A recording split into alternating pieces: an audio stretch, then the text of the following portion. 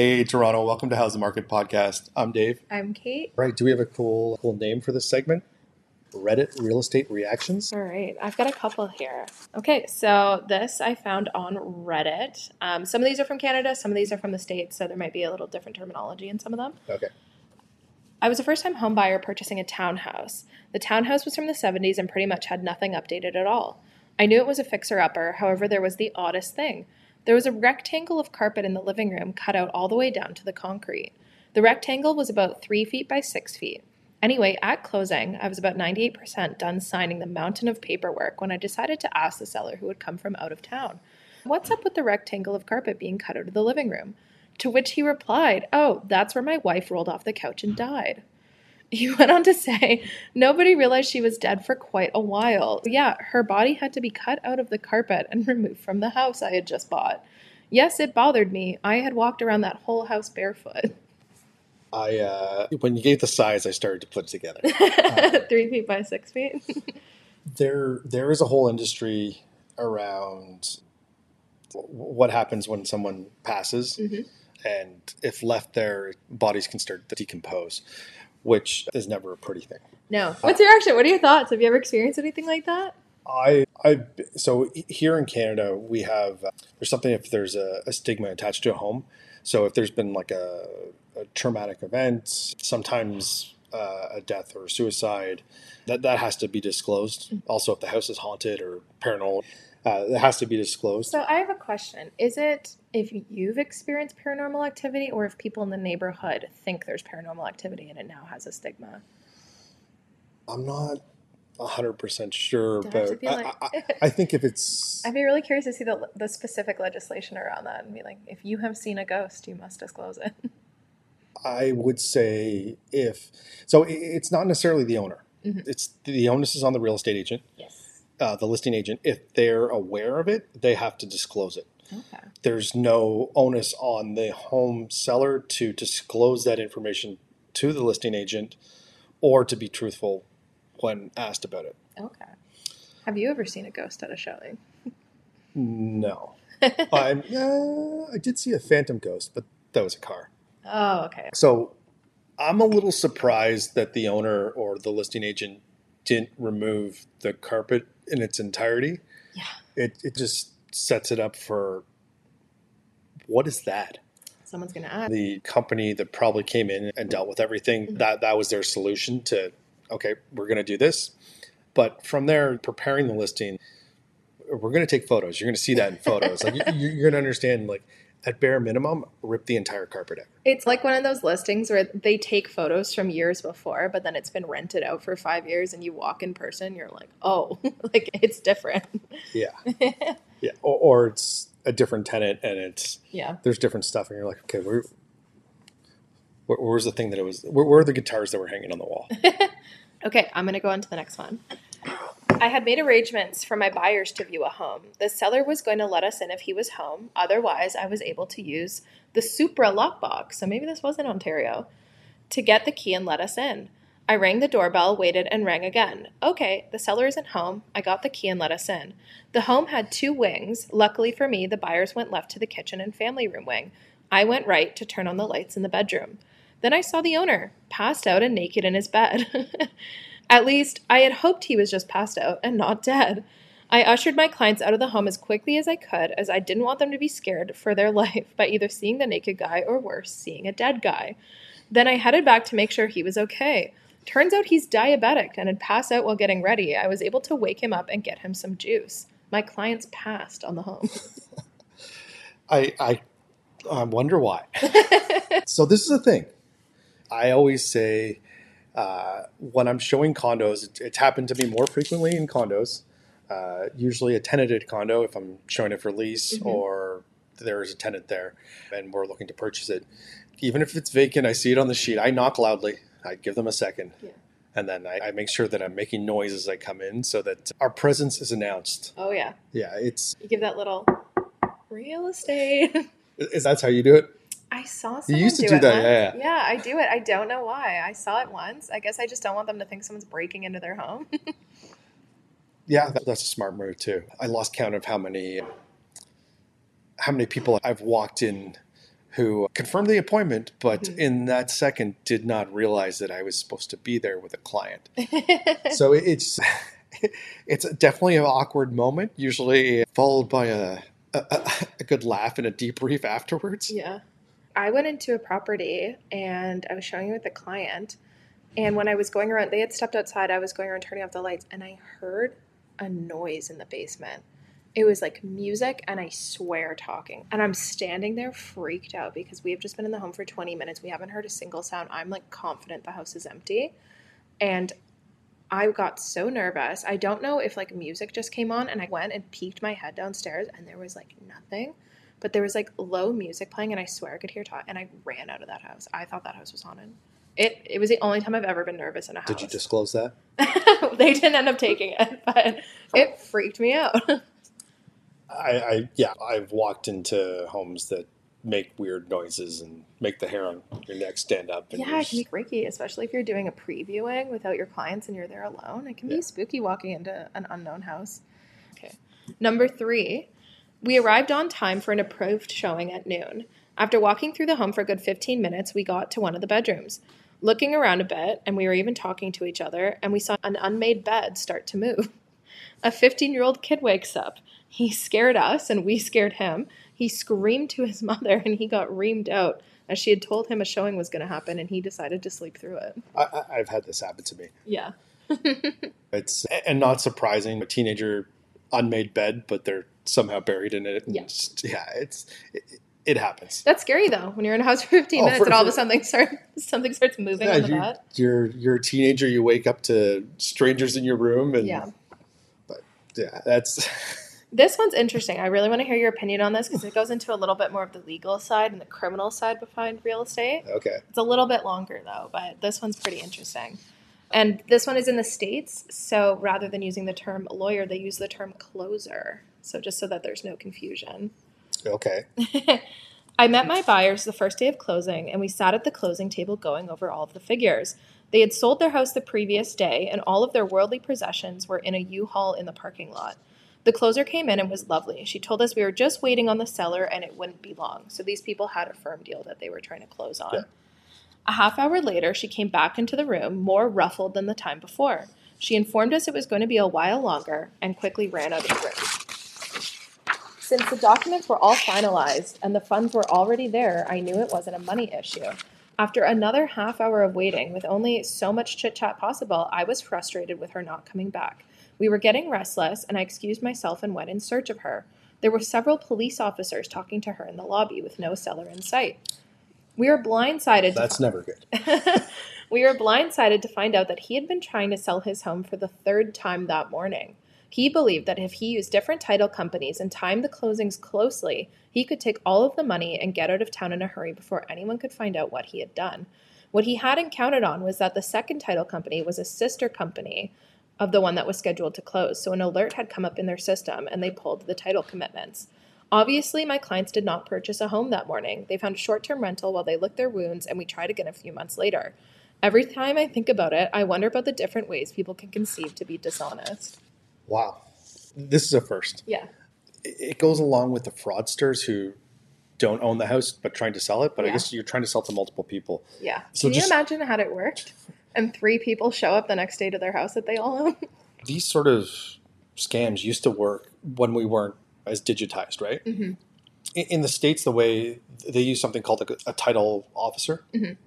And basically, the title officer is responsible for closing the deal, similar to here, we usually use an attorney. And what they'll do is prior to the closing date, they're going to check to make sure there's no liens on the property, the taxes are paid, everything's... And that's when you're purchasing a property on your agreement of purchase and sale. That's called the title search date, which is why that is so important. Yeah. And so they do that. And then on closing, funds are probably transferred into their trust account. And there's a check and balance where they probably release some of the funds, they transfer everything over, and then the deed is actually transferred over. And there'll be 2 title officers or companies working together. And I imagine this would have been a lot easier back before we were digitized, like you were saying, when everything was pen and paper. If it's an analog process and you go and check 2 weeks before, and then on the closing date, on that morning, three people think they own it, Yeah. And you have to go in the next day or the next week, you get the notification. And I'm so This curious is what happened. I'm curious if he was using his own name, if he had been using like an alias that the house was under. I don't know how this would have worked, but it's very interesting. And I wonder how much jail time he got. I am very curious. I wish they'd posted an update. It's probably going to be considered fraud, and it's usually considered around how much. Mm-hmm. So let's say in the States, I had no idea what timeline this is, but let's say it's 200, 300,000. Yeah. That's some pretty significant levels of fraud. Yeah. Multiplied by 3. Yeah. Yeah, it's almost $1 million. I imagine that there's probably some sort of significant penalty to that threshold. I would hope so. Of fraud. But I've never heard that one before. We talked about, I think one of the attorneys we use frequently to close transactions for us, Adam, was on talking about fraudsters a lot more with tenants coming in and selling properties that they don't actually own. Or sub-renting them out or Airbnb-ing them. Yeah. I think that's definitely more common in Canada, especially because we use attorneys and now we're more digitized. I feel like this would be a lot harder, but who knows? Like, I thought that was very interesting. Yeah. And the poor buyers, that's the thing. Like, can you imagine you've got everything in a U-Haul, you're ready to go, and just your world falls apart? Like, let's face it, moving is not easy. Yeah. It's an emotional journey, and you're right there at the finish line, and you're like, okay, today's day, it's exciting. We're going to get the keys, everything. All right, probably got a plan. We're going to go in, we're going to start to unpack, we're going to paint this room. You order the pizza, it's exciting. And you always advise people not to close on the same day as when they sell their house. I know it's a jumble and it's walking a tightrope and it's really fun and it's hard. You might have to find a hotel, you might have to find some storage, but try not to sell your home on the same day that you're closing, because obviously it could not be as bad as this, but maybe your closing gets pushed a couple of days, maybe pushed over the weekend, and you have nowhere to live. The most common issue we run into is most people have mortgage, and the funds have to be released from the lender. And let's just say they're using one of the major banks. The funds aren't released on time. Yeah. So if this is a Friday afternoon, we're trying to close. Now everybody has to wait till Monday for those funds to be appropriately transferred, everything cleared up, and it might go until Tuesday. Yeah. So we always advise don't close on a Friday, and certainly try not to sell your property and move into the new one. It's just too much. Yeah. All right, I've got 2 more. These are good. This one's funny, and I feel like if you've ever dealt with a lease, you've probably maybe gotten something similar to this, but when submitting an offer, most agents prepare a letter with a photo of the buyers in the hopes of generating a connection with the seller. Okay. I know an agent who represented this sweet couple with tattoos all over their bodies and faces and lots of piercings. So the agent decides to use a photo of a different couple, and the offer ends up being accepted. Needless to say, the sellers were surprised when the Adams family turned up the next day.